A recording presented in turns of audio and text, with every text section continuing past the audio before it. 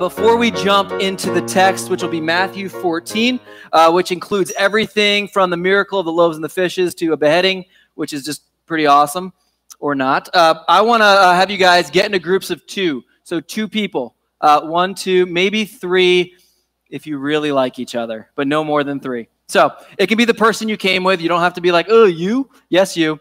Turn to that person. And what I'm going to need you to do is when on the screen, there's going to be a few images that come up. I need you to tell the other person the first thing you see. Sound good? Like you could say it at the same time, and don't be the delayed one. Ready?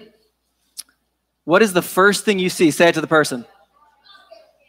All right, cool. How many of you were crocodile alligator people? How many of you saw the boat first? All right, they say that says something about your personality, but we're not going down that road because that's all you'll think about the rest of the time as if that's true about you. And so I'm not doing it. Ready for the next one? The first thing you see when you look at this one. All right. So how many of you, what did you see? What did you see? All right. Who saw the man with the mustache? Who saw, what else did you see? A woman, a lady, a girl, a female. Who else saw that other one?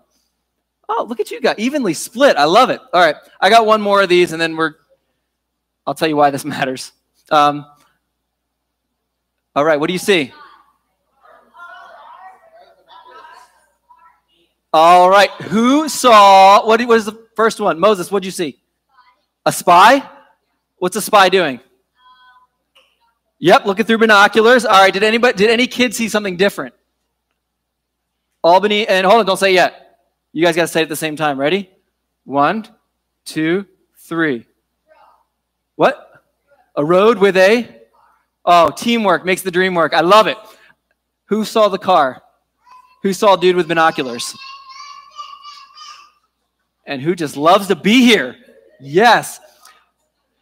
All right, if you've got your Bible open, Matthew 14, the reason I did that is because each of those images, right, when you look at them, they're 2 different images. When you look at them, you see one thing right away, and it's often not until somebody tells you the next one that your brain sees that piece. And then sometimes, let's be honest, it takes a little bit of work, right? Do you ever have to do that where you're like, I don't see it. Oh, now I see it, right? And then when you look at it, you see that one. The text that we're going to talk about tonight is 2 stories put back to back that I think you've probably, if you're in this room right now looking around, you've heard both stories, but I don't know if you've ever seen how they fit together. I know I've never taught them together, and I've taught you both of them at different seasons, but I've never seen how they connected. But once I saw it, I was unable to see it any other way. And so we're going to be in Matthew 14. I want to pray for us, and then we'll jump in and read these stories and see how they fit together in one image, giving 2 different accounts of something pretty profound. God, we're grateful that you gather with us. We're grateful for this space, the physical space, the room, but then also the presence of our friends that we get to gather with. Spirit, breath of the living God, would you enlighten Scripture for us? Would you allow us to see with joy new things? Would you convict our hearts where we need that? Would you encourage us where maybe faith seems a little bit more fleeting? We trust that you can take the words spoken by our friends, the words spoken by the Spirit through Matthew, and do something beautiful even here tonight. And so we ask that you would do that. And we ask this in your name, Jesus, and by the power of your Spirit. Amen. Amen. The first story is the beheading of John the Baptist. And so you guys know John the Baptist. What do we know about John so far from this story when we've looked at him? Who is he to Jesus? He's his cousin. And is Jesus like his cousin? Do you guys remember any pretty profound stories that happened with him? One of them we talked about. He baptized him, right? That's who baptized Jesus. And Jesus had come to him at the Jordan. And John's like, whoa. You need to baptize me. I shouldn't be baptizing you. Jesus gives him a counter argument. He goes, okay, you win, and baptizes Jesus, right? And the heavens split open, and the Father said, this is my beloved Son, in whom I'm well pleased. Spirit descended like a dove, pretty powerful moment. Jesus and John, pretty tight, we've seen. Good friends. The story unfolds, and we're going to look at this one. And I want us to see that what Matthew's doing is the same thing Mark does in his gospel, is he's giving us a vision of two kingdoms side by side. The first kingdom, think about it like this, not just emphasizing that John gets his head chopped off, which is kind of a big deal, but also seeing that he's giving us a picture of life in the kingdom of Herod. This is the kind of meal that Herod sets for you. This is the kind of meal that if this is your kingdom, this is what it looks like. Herod had arrested John, verse 3, and bound him and put him in prison because of Herodias, his brother Philip's wife. For John had been saying to him, "It's not lawful for you to have her." Herod wanted to kill John, but he was afraid of the people because they considered John a prophet. On Herod's birthday, the daughter of Herodias danced for the guest and pleased Herod so much that he promised with an oath to give her whatever she asked. Prompted by her mother, she said, "Give me on a platter the head of John the Baptist." Gross, right? The king was distressed, but because of his oaths and his dinner guests, he ordered that her request be granted and had John beheaded in the prison. His head was then brought in on a platter and given to the girl who carried it to her mother. John's disciples came and took his body and buried it. Then they went and told Jesus. There's a lot happening in this text, but what I want us to see for the sake of what we're going to look at even next is that Matthew's setting up, this is what the kingdom of the empire looks like. This is what the kingdom looks like when it's ruled by Herod. We get a snapshot into this meal, and it's a pretty gross one. When you go to dinner with Herod, here's what you can expect. It's a meal where he gathered together those with power, prestige, and positions to celebrate his life. It was a meal where the poor and the marginalized were exploited, right? John is a poor prophet put in jail wrongly. And in this evening, he's executed at the whim of someone else. It's a meal marked with violence, cruelty, manipulation, fear, and distress. It's a meal marked by greed, right? Here's what I want, regardless of how it affects anyone else, even to the point of their death. Matthew's drawing this out in a way that you see the extremes of the kingdom without God.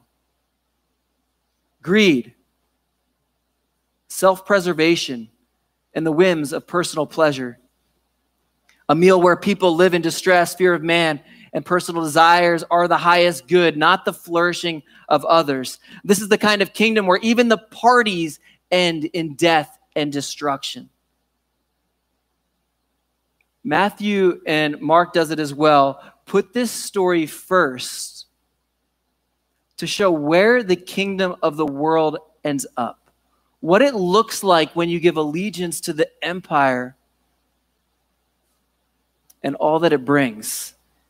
And he unfolds it over a meal, which is pretty wild. But they do it in such a way to say that's not the only option, though.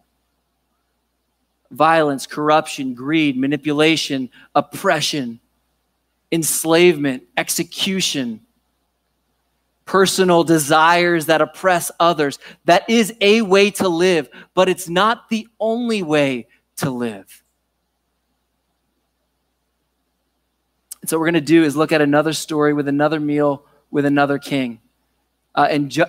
Matthew's laying this story out on purpose. And so as I read this story, I'm going to leave these questions up, but ask the question, hear with this ear, because you're going to turn towards each other and talk through this for a little bit.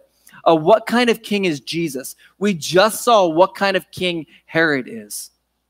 But Matthew's now going to paint a picture of a different king, a better king in Jesus. A second, how does Jesus feel about needy people? Because this matters in this story. And then what do we learn about discipleship from this story? And so this simple way of looking at the next story, I want us to be listening with these things going through our head, because they're all the things that Jesus was trying to form, or Matthew was trying to form in the early listeners. He wanted them to see that what kind of king is Jesus compared to this other king? Like how does Jesus feel about people that are deeply needy and pressing in? Because to some level, that's all of us, isn't it? And then third, what do we learn about discipleship? What do we learn about following Jesus in the world that he's created when we're a part of his kingdom? So let me read this story. When Jesus, verse 13, heard what happened, he withdrew by boat privately to a solitary place. Imagine what's weighing in on him. Matthew's highlighting the fact that he just heard that his cousin had been murdered because some girl dancing requested it, and in a grotesque way, the man that he had loved, that had baptized him, that they had shared ministry with over a long period of time, his head had just been walked in on a platter for the guests to laugh at. Hearing this, though, the crowds followed him on foot from the towns. When Jesus landed, he saw a large crowd. He had compassion on them and healed their sick. As evening approached, the disciples came to him and said, "This is a remote place, and it's already getting late. Send the crowds away so they can go to the villages and buy themselves some food." Jesus replied, "They do not need to go away. You give them something to eat." "We only have 5 loaves of bread and 2 fish," they answered. "Bring them here to me," he said. And he directed the people to sit down on the grass. Taking the 5 loaves and the 2 fish, looking up to heaven, he gave thanks and broke the loaves. Then he gave them to the disciples, and the disciples gave them to the people. They all ate and were satisfied. And the disciples picked up 12 basketfuls of broken pieces that were left over. The number of those who ate was about 5,000 men, besides women and children. This is the word of God. I would love for us, you can pair up with another group if you just don't want to go 2-on-2 again, but would you think through these questions? Take a little while. I'm not going to rush you. But in that story we just read of feeding of the 5,000, what do you see about Jesus? What kind of king is he? What is it that you see Jesus feels about needy people?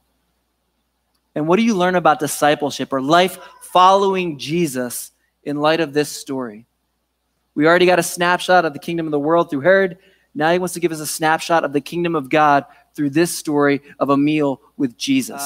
From this story, what kind of king is Jesus, or what is King Jesus like? Go ahead and throw your hand up. Brooks will see it.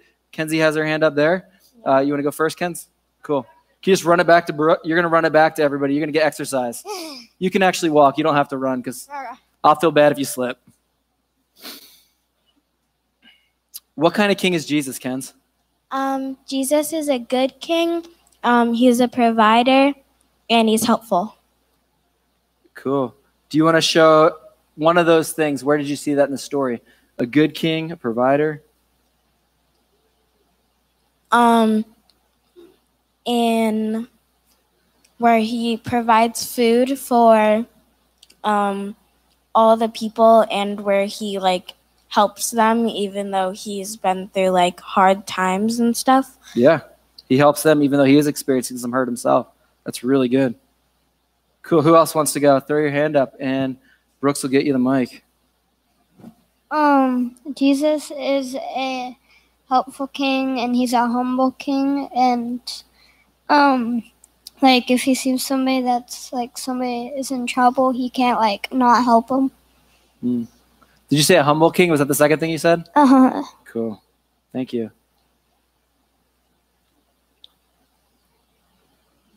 Anybody else? He's a king that has power that goes beyond what humanity has.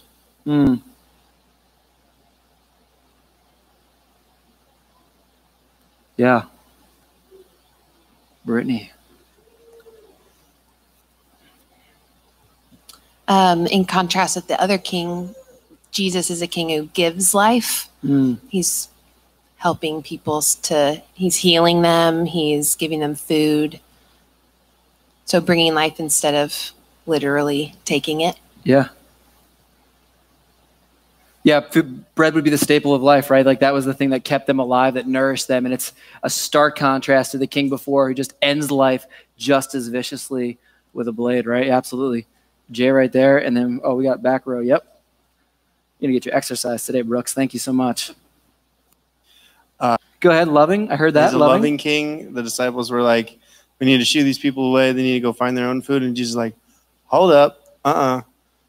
Keep them. And then you bring me the food that we have and I'll make more. So, yeah, shows the loving side of him. For sure. You got some back over here, man.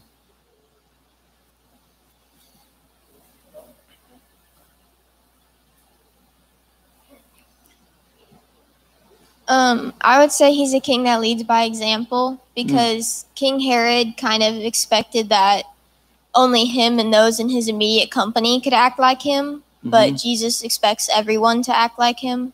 It's really good. Jesus is a king who gives dignity to the weak. Does what? He gives dignity to the weak. Herod takes it away. How does Jesus feel about needy people? So you guys hinted around this a little bit, but how does Jesus feel about needy people? Throw your hands up and Brooke will get you the mic again for what you jotted down. Yeah, Julia.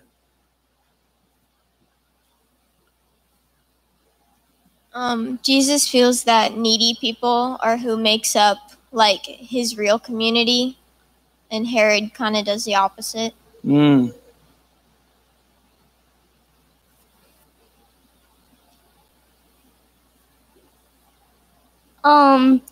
Jesus just feels like needy people, like just feels like he has to, Say it again. It cut out on you. It wasn't your fault.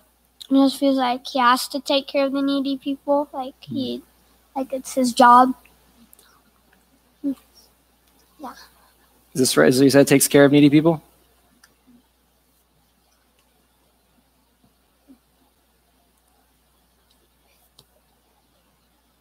Even though his friend died, he helped. Daniel.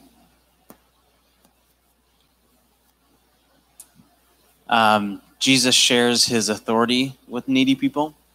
So he looks at the crowd and sees what they have and then uses what they gave him to demonstrate his authority.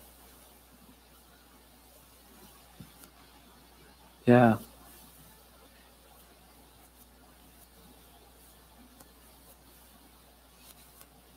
I feel like compassion. He feels compassion.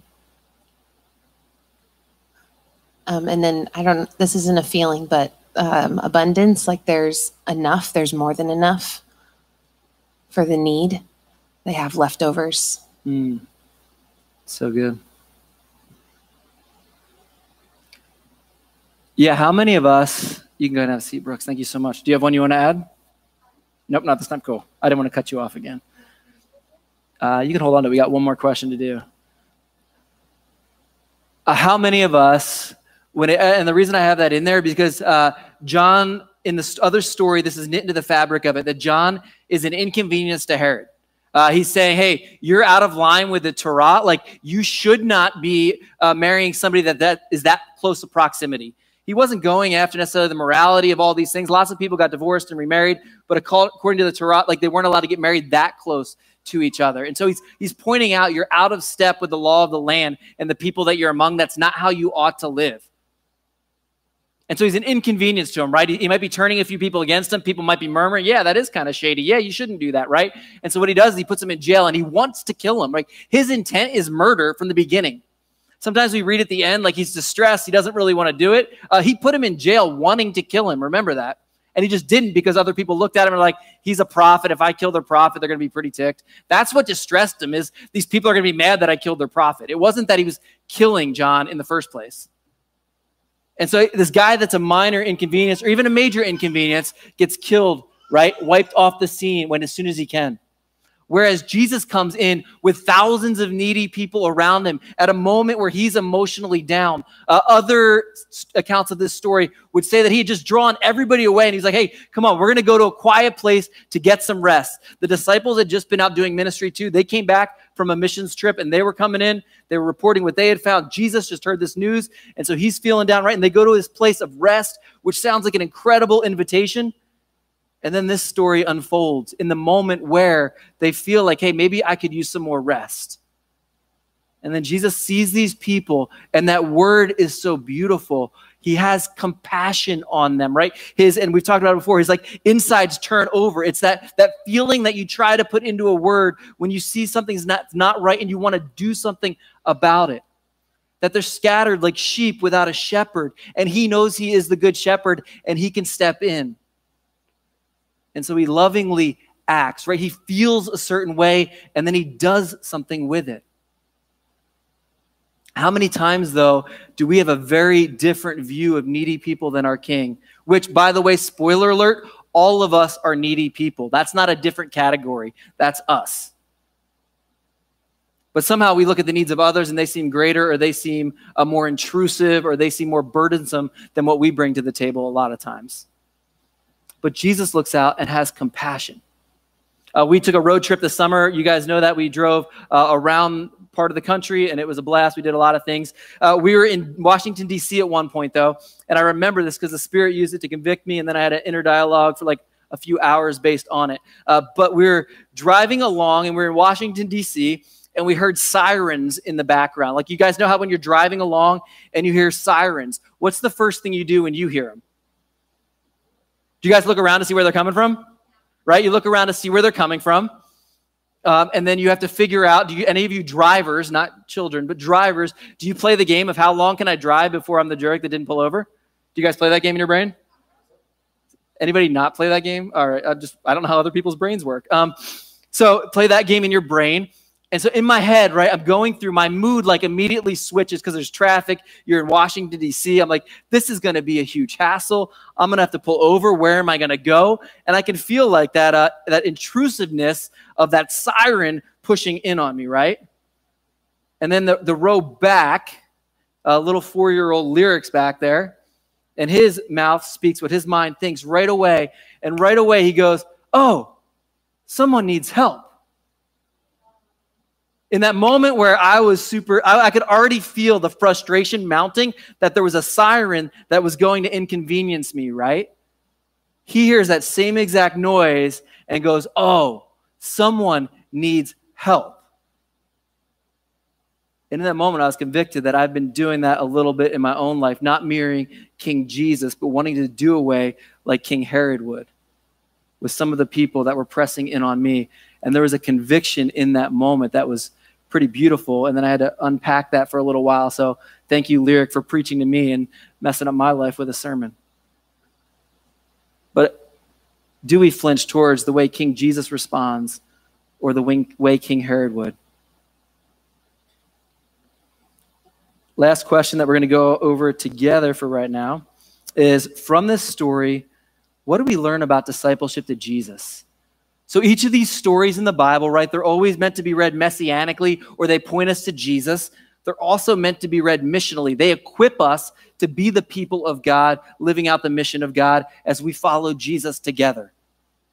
So what from this story, think about it now through the lens of the disciples. What do we learn about discipleship to Jesus from this story? And I'm going to let this one go for a little bit longer, so hope you guys have some thoughts. But what do you learn? Jay's got his hand up already. Thank you so much, Brooks.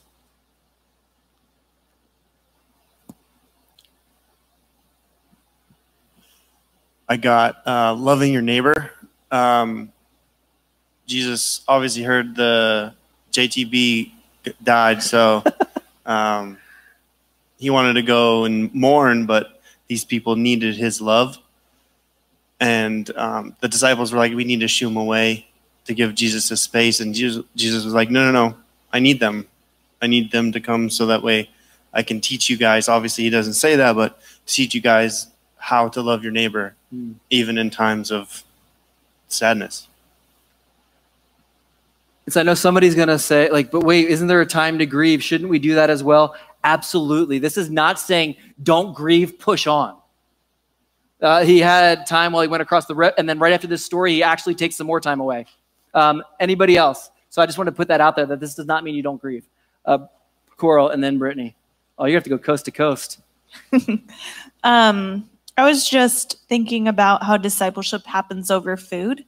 And so providing a meal allowed people to stay longer and continue to be in the presence of Jesus. That's good.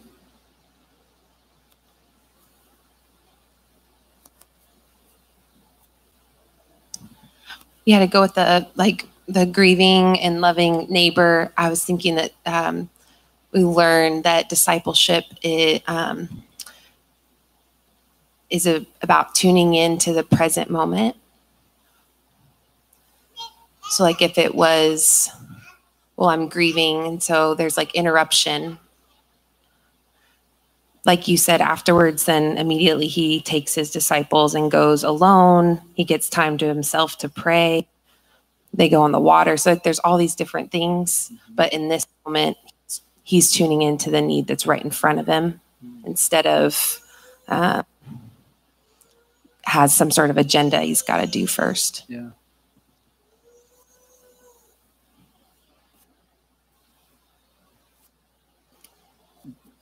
I think they're doing this to you on purpose, man.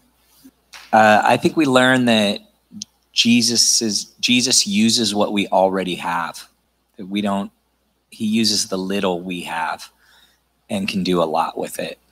So we don't have to have more time, more stuff, more resources. Like Jesus can use the resources we have and use it to be a blessing to others. What stuck out to me was the importance of community. If you don't have anybody around you, no discipleship can happen. Can happen in desolate places. Like the disciples are like, what are we supposed to do? Like, there's nothing around us. So they totally just wrote off the area in which they were. And Jesus was like, no, let's sit down and I'll show you that I can provide even in a place or a neighborhood or a part of the city that we've written off as, can't happen. That's good. Johanna's back there. I think it also shows that it's not Jesus. Following Jesus doesn't always mean that things work out well for us or ideal. Like, obviously John died, right? And Jesus didn't, storm the prison and save him. And then also the people showing up when Jesus is grieving. That's not like, living his best life in the sense of how we think about that, but also that God's at work in all of those things. I see that Jesus was healing them of illness, and then also cared about the rumbling in their stomach.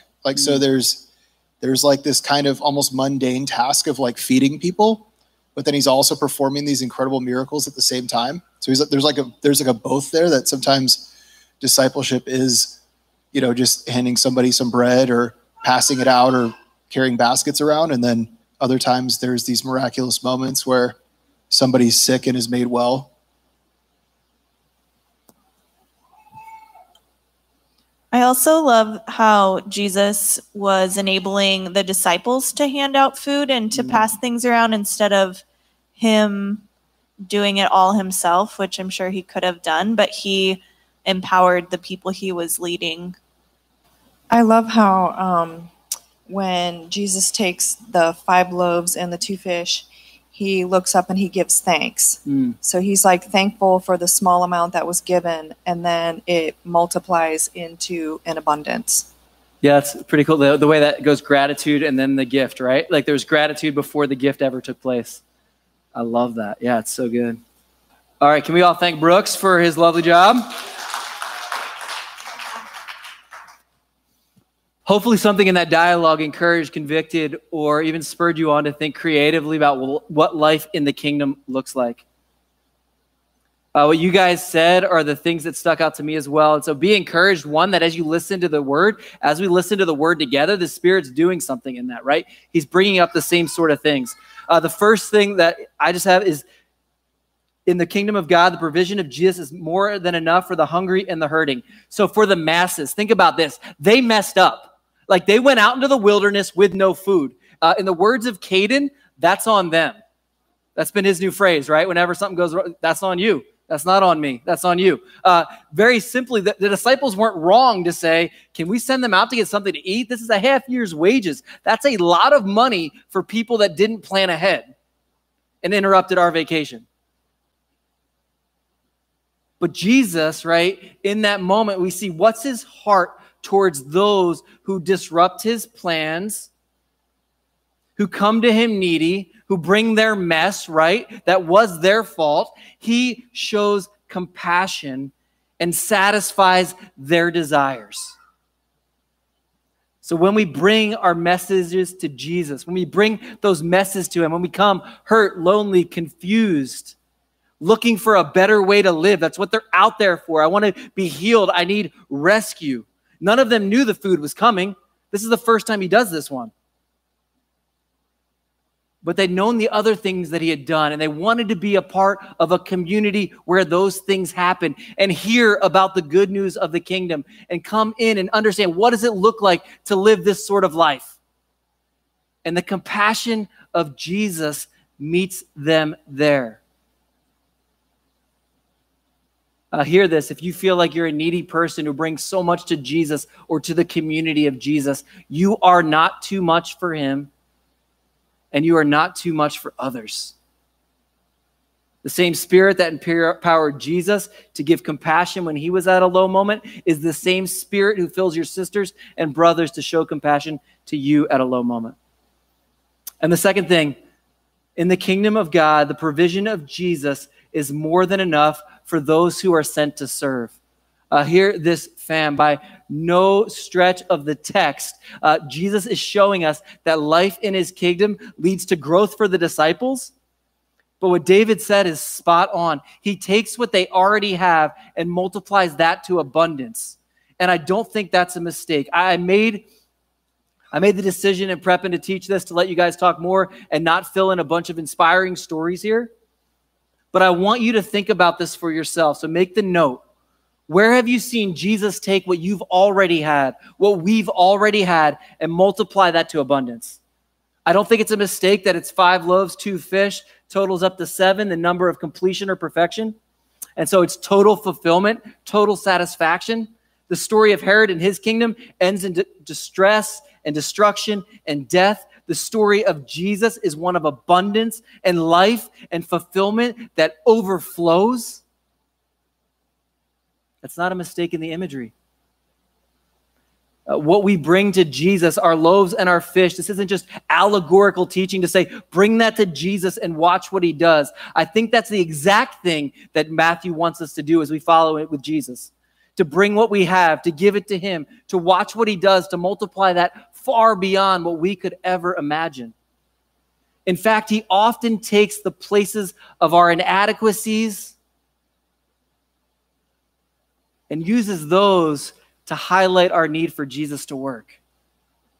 The shortages that we experience, shortages of finance, of time, of money, of energy, of food, of patience, of whatever the resource may be, each of those are moments that the Savior uses to crack our self-sufficiency and expose our need for grace and the empowerment of Jesus himself. Life following Jesus is only lived if we do it in his power. The miracle of feeding 5,000 people would never have taken place had the disciples just started throwing around barley loaves and fish to see what happened. But they brought it to Jesus. He breaks the bread, he breaks the fish, and they pass it out to over 5,000 people, and they collect masses of food afterwards. It's incredible to think about. Sometimes the scale of it just kind of blows our minds, and we're like, how's that even possible? And the last thing I want to say for those that would say we've been sent to serve, this story highlights something that I think is really important. The disciples had taken on themselves the burden that was Jesus, and that's why they felt overwhelmed. The disciples had taken on themselves, how do we multiply food for all these people? How do we provide for all these people? Jesus said to them, hey, you guys feed them. And they could have easily said, here you go, Jesus, I've watched you raise dead people. I've watched you take paralyzed limbs and make them work again. I've watched you heal leprous people. I've watched you give the blind sight. I've watched you do all these things, all these chapters that we've been following you. And so I don't know what you're going to do with it, but here's my loaves, here's my fish, do what you want. But instead, right, they took the burden on themselves to do what only Jesus could do. Do you ever see yourselves in that part of the story? That we think it's up to us to be the ones to multiply the bread, not just to bring it to Jesus and sit and wait with everybody else for the miracle to happen? That we need to be the one to heal the marriage, to fix the addiction, to provide housing, to create jobs. But maybe sometimes what Jesus is asking us to do is to see what we already have, bring that to him, and wait for the miracle to happen with everyone else. And then play our next role when he gives us our next step, not to take the full weight that's already on him. And then this story, this meal, I said it was the story of 2 meals, but it's actually the story of 3. Because the meal with Herod shows us the empty, futile, deadly way of following the kingdom of the world that's marked by violence and oppression. We see a beautiful picture of a meal with Jesus where he provides it abundantly. People are participants in that story. They're not pawns that have to do whatever the king wants. We see plenty of provision that exceeds even their expectation. That Jesus' grace is more than enough for him. But that points us forward to another meal that would happen in just a little bit, where we'd see again the provision of Jesus as he broke bread and said, "This is my body broken for you. It will be more than enough to provide you the grace you need."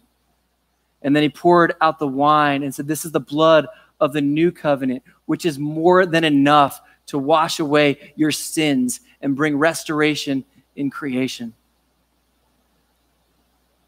And so this meal in so many ways points to the way. It's the same exact model. He looks to the Father, he gives thanks, and he breaks the bread. Matthew uses that imagery again when talking about the Last Supper. A beautiful picture that Jesus provides for those that come to him. And so the invitations tonight, first, come to Jesus. Bring your neediness, bring your loneliness, bring your sadness, bring your hurt, bring your fear. And know that you are not too much for the King of Kings, but he is compassionate and welcomes you. And then the second thing, maybe this lands a little bit more for you in this season. Bring your 5 loaves and 2 fish, whatever they are, and watch what he will do with it. In that scenario that's been coming to mind, thinking, this is the scenario where I feel like the need just outweighs what I have to give. Maybe it does, but bring what you have to give to Jesus and watch what he will do. Will you guys pray with me?